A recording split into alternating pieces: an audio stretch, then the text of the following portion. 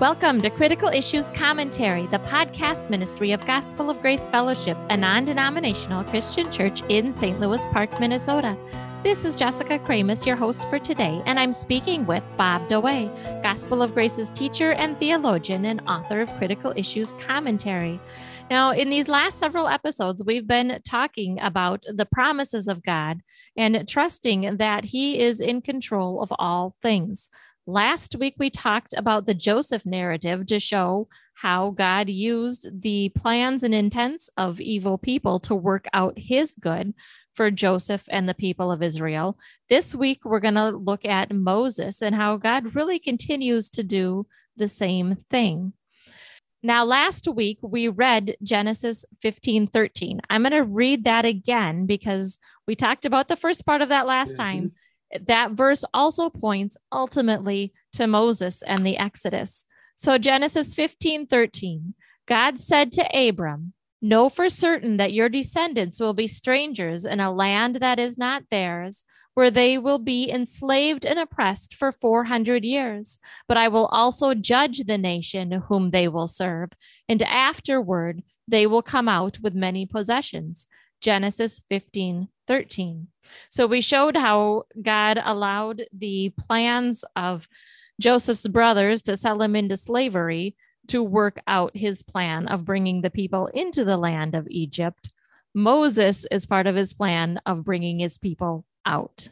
That's in the context of a few times ago, we talked about Romans 8:28. Yes.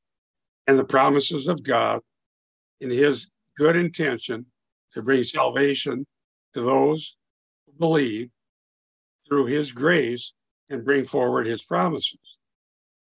And so that's why this article that we're talking about right now, issue 113, Providence and Promise.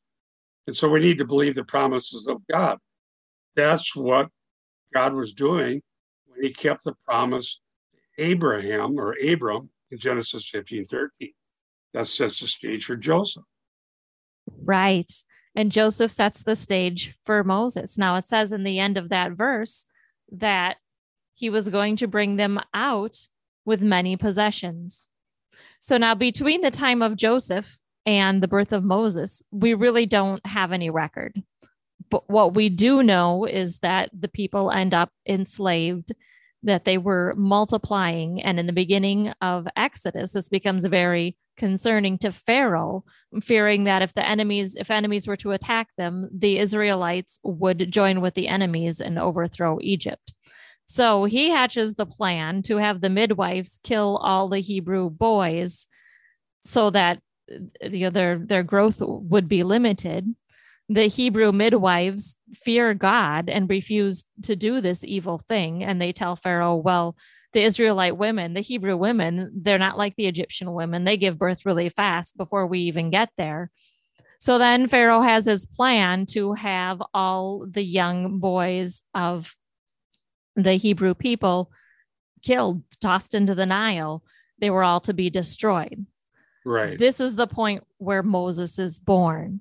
Now, it's interesting. So when we read Exodus 2, his mother, she doesn't wait for a word from the Lord. She just makes a decision.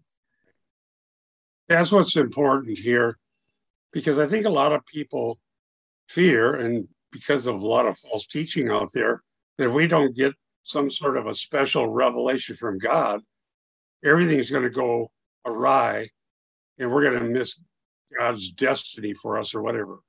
That's right. A lot of us are parents. Can you imagine you have this precious tiny baby in your hand and the ruler of the land has ordered that it be destroyed? Right. It's easy to become really familiar with these stories and lose the view of humanity in it, and to try and put yourself in that position of what would you do to save your child? So in this situation, I'll read a little bit from Exodus 2, and we'll see what Moses' mother does. So I will start with verse 2. So the woman conceived and bore a son. And when she saw that he was a beautiful child, she hid him 3 months. But when she could no longer hide him, she took an ark of bulrushes for him, daubed it with asphalt and pitch, put the child in it, and laid it in the reeds by the river's bank. And his sister stood afar off to know what would be done to him. So there was no Wow. word from the Lord, no instructions on what to do. She made a decision hoping that this would save her child, but God was in charge of this too. So Right. then, verse 5, then the daughter of Pharaoh came down to bathe at the river, and her maidens walked along the riverside. And when she saw the ark among the reeds, she sent her maid to get it. And when she opened it, she saw the child, and behold, the baby wept. So she had compassion on him and said, this is one of the Hebrews' children.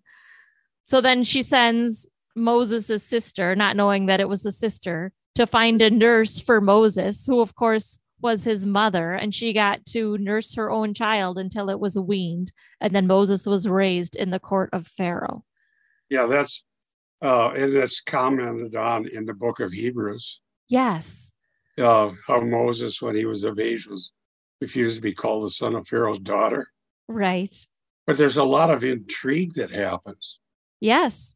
And throughout the Bible's not some fairy tale about a romantic view where everything is wonderful and all turns out. It tells us details. Of course, one book can't hold everything that ever happened.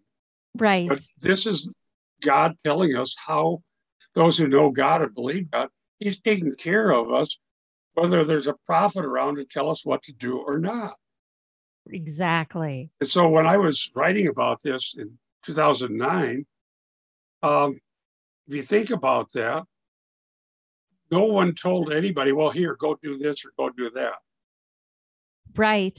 You say in your article, she had no specific revelation from God to do that. She simply made her decision. It just so happened that the daughter of the Pharaoh went to bathe in the Nile. It just so happened she saw the basket and fetched it and saw Moses crying in it. It just so happened that she decided to keep Moses alive despite that he was a Hebrew child. It just so happened that she permitted Moses' sister to find a nurse who chose Moses' own mother. It just so happened that Moses became the son of Pharaoh's daughter, and so on and so on and so on. And to us, it just happened, but God was behind it all. Right. And so if we refuse to have it, and I wrote that page 6, if you do have the PDF of this, issue 113, if we don't want to believe in the sovereignty of God, if we want to believe in some apostles and prophets that have revelations and we need to get personal words from God, and that the only way things will go right is based on us gaining information that we don't have anyhow, that's not believing the promises of God. Right. And that's not what we find in this narrative.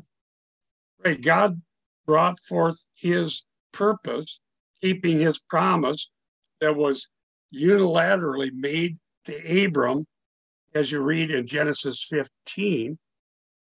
And God used, even though there were many sinful actions and many failures, God was still bringing forth a people.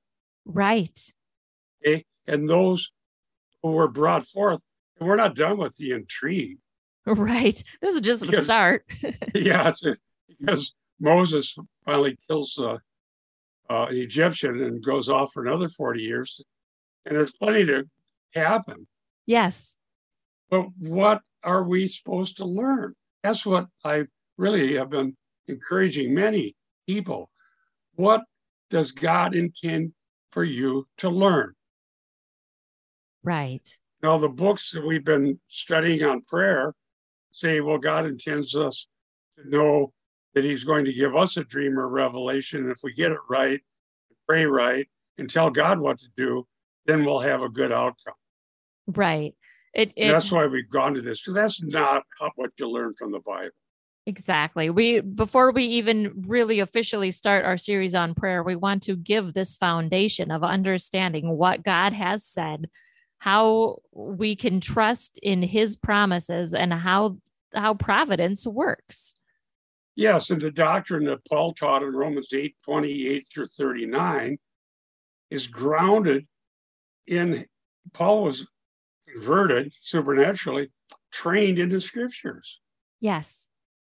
And if we don't understand a biblical worldview, we'll never understand the promises of God. So I've been for many years saying, believe the promises of God.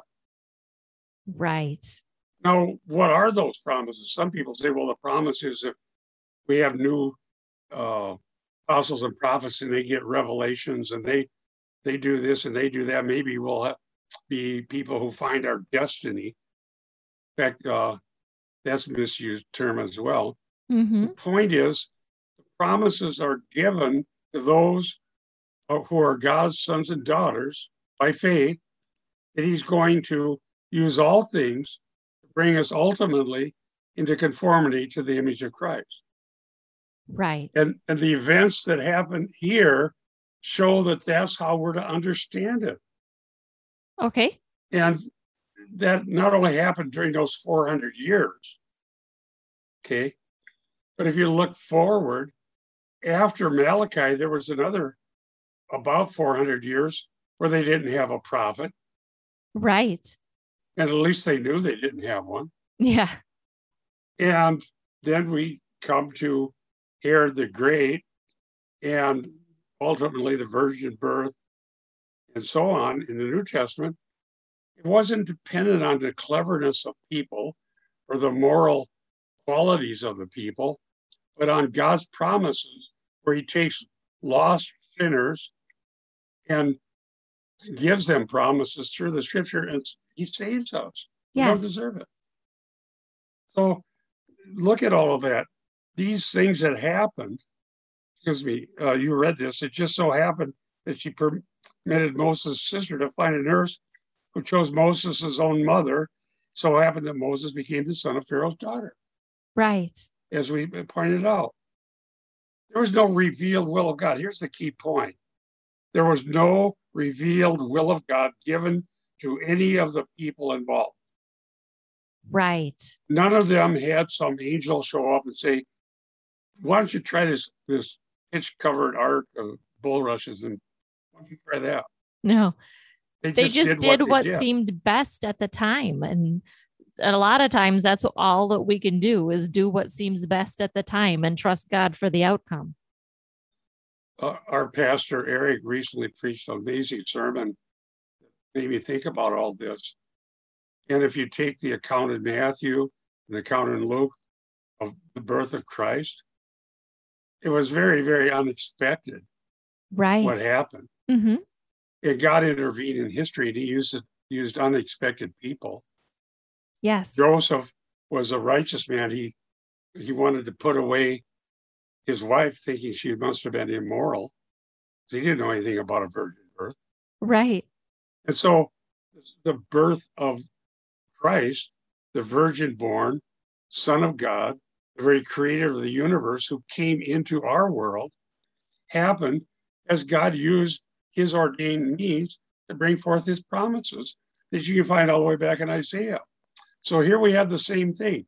The promise was made in Genesis 15. The way it's fulfilled is through events where people are just doing what they do and God uses them. Right. And so why, now that we know all this, we know about Moses, if we read the Bible, we know about Joseph and Mary, the virgin birth.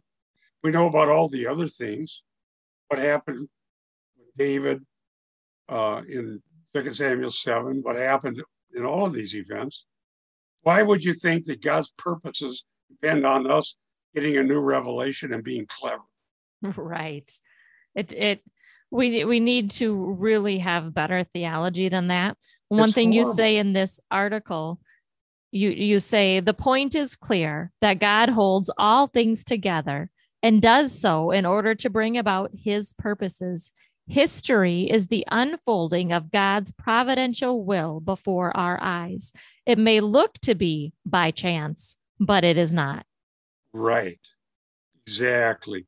And when I got to seminary in the early 90s, and it was a very difficult time, but providentially I got there. And so I happened to get to a seminary that I really wouldn't recommend now. Right. And that's another story. But in his Providence, I landed there in 92, 93, 94. And what teachers were there? Dr. Stein, whose commentaries I have now, who really helped solidify the view of Scripture in hermeneutics that I needed to hear. Okay. Who else was there? Dr. Schreiner, Travis, who helped us so much. So I believe this. I'm not Moses, I'm not anybody significant in my own right, but how did I end up at the right place at the right time? Right. And honest, I mean, that's a different story, but it took some really tough situations to get you there too. I didn't want to go. Right. I didn't want to go. You kind of got exiled to seminary, and God used it for good, and really at exactly the right time. When I got there, there were these great teachers. Yeah. Oh, I just ate it up. I couldn't, not every teacher was great, but I had some of the best, some of the people whose books are now in my software. But then they took a turn into the seeker movement. Right. And I saw that happen. Wow. But there was always a couple of bright lights where I could learn. Yeah. And then I could see what was wrong with the seeker movement. And so God's in charge of that. He gets us to the right place at the right time. That's what we're learning from this. Right. Okay. So this should give us hope and confidence, not cynicism. Exactly. And at this particular time, as we're making this YouTube video, is a real troubling time in the whole world, and particularly where we are in America. And people don't know what to do. They're afraid. We see people who were just happy and going about life. Now, all of a sudden, there's lockdowns, there's fear, there's quarantines, there's all these battles and troubles. And I've asked people, who's in charge of the universe, God or man? Right. And it's important we answer that correctly. Well, we know what the right answer is, but it doesn't weigh heavily on us. I'm afraid. Mm-hmm. Yeah. I've been teaching this at church because people that know this just think, well, somebody did something bad and now it's all going to go bad. Well, people are always doing something bad. But what about us? Are we the stable one? Yeah.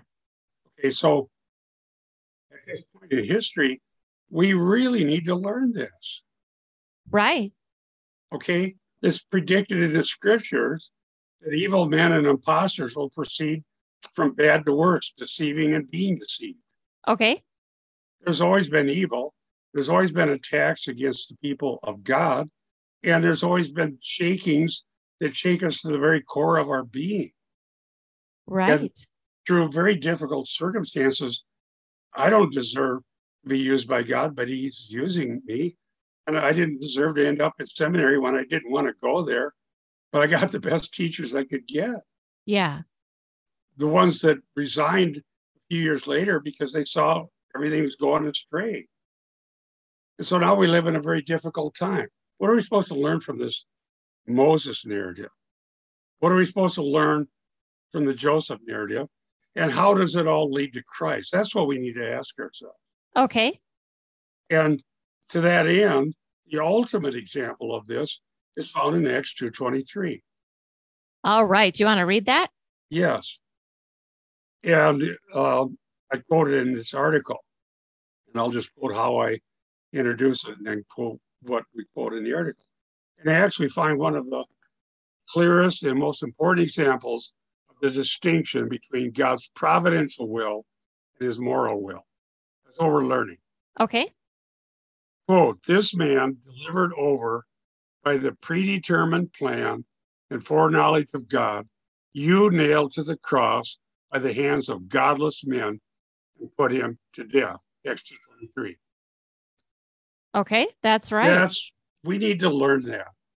Yeah. And I stand by the implication that's clear. God allows evil, God uses evil, God overcomes evil for a greater good, and that greater good is his glory in the salvation of his people. That's right. And he may allow evil. Pharaoh's order that all the Hebrew boys should be killed was evil. God allowed that evil. He also used the Hebrew midwives to promote good. But eventually out of that comes Moses. God allowed the wickedness of Judas and of the high priest and the Pharisees and all these different things that went into the crucifixion. It was evil. They are responsible for it, but God used it for good. And he always keeps his promises. If you read the New Testament, I don't know how people miss this, but they do. Mm-hmm. How was it that this wanting to kill the firstborn prefigured Christ? Out of Egypt I've called my son. How did that work? Right. Recently heard a sermon about that. We really need to understand the Bible. Yes. And if we think that if some evil persons have wicked plots, which they always do. Yeah. There's never been a case where there weren't wicked people ultimately inspired by Satan and demons and the lawless one. That's always the case. Yeah. But do we lose our hope if somebody does something really bad? No. But and we really... I don't understand, because so many Christians are just shaking. And I see fear in the eyes of people as I go about shopping or whatever we got to do. But should we be as fearful as the people that don't even know God? No, we should be resting in his sovereignty and in his promises. And in the meantime, we just make decisions that seem best. God will get us to the right place at the right time, in the right circumstances, to use us to preach Christ, and so that people can learn how they come to salvation. Amen. And so often, horrible circumstances actually do lead to the spread of the gospel. It's happened in my case so many times. And I've asked people this as we look at Genesis, Joseph, Moses, then fast forward. We didn't read yet Genesis 50:20. Okay. Where Joseph said, you meant it for evil, but God meant it for good. Yeah. And then in Acts 2:23, the same thing is stated. Right. It doesn't get anybody off the hook for having done evil. God allowed it. God used it. But the crucifixion of Christ is predicted in the Old Testament. Right. Jesus said it needs to be that offenses come, but woe to the one by whom they come. Nobody's off the hook. Yeah. Pharaoh drowned in his army, drowned in the Nile. Right. And the people came through.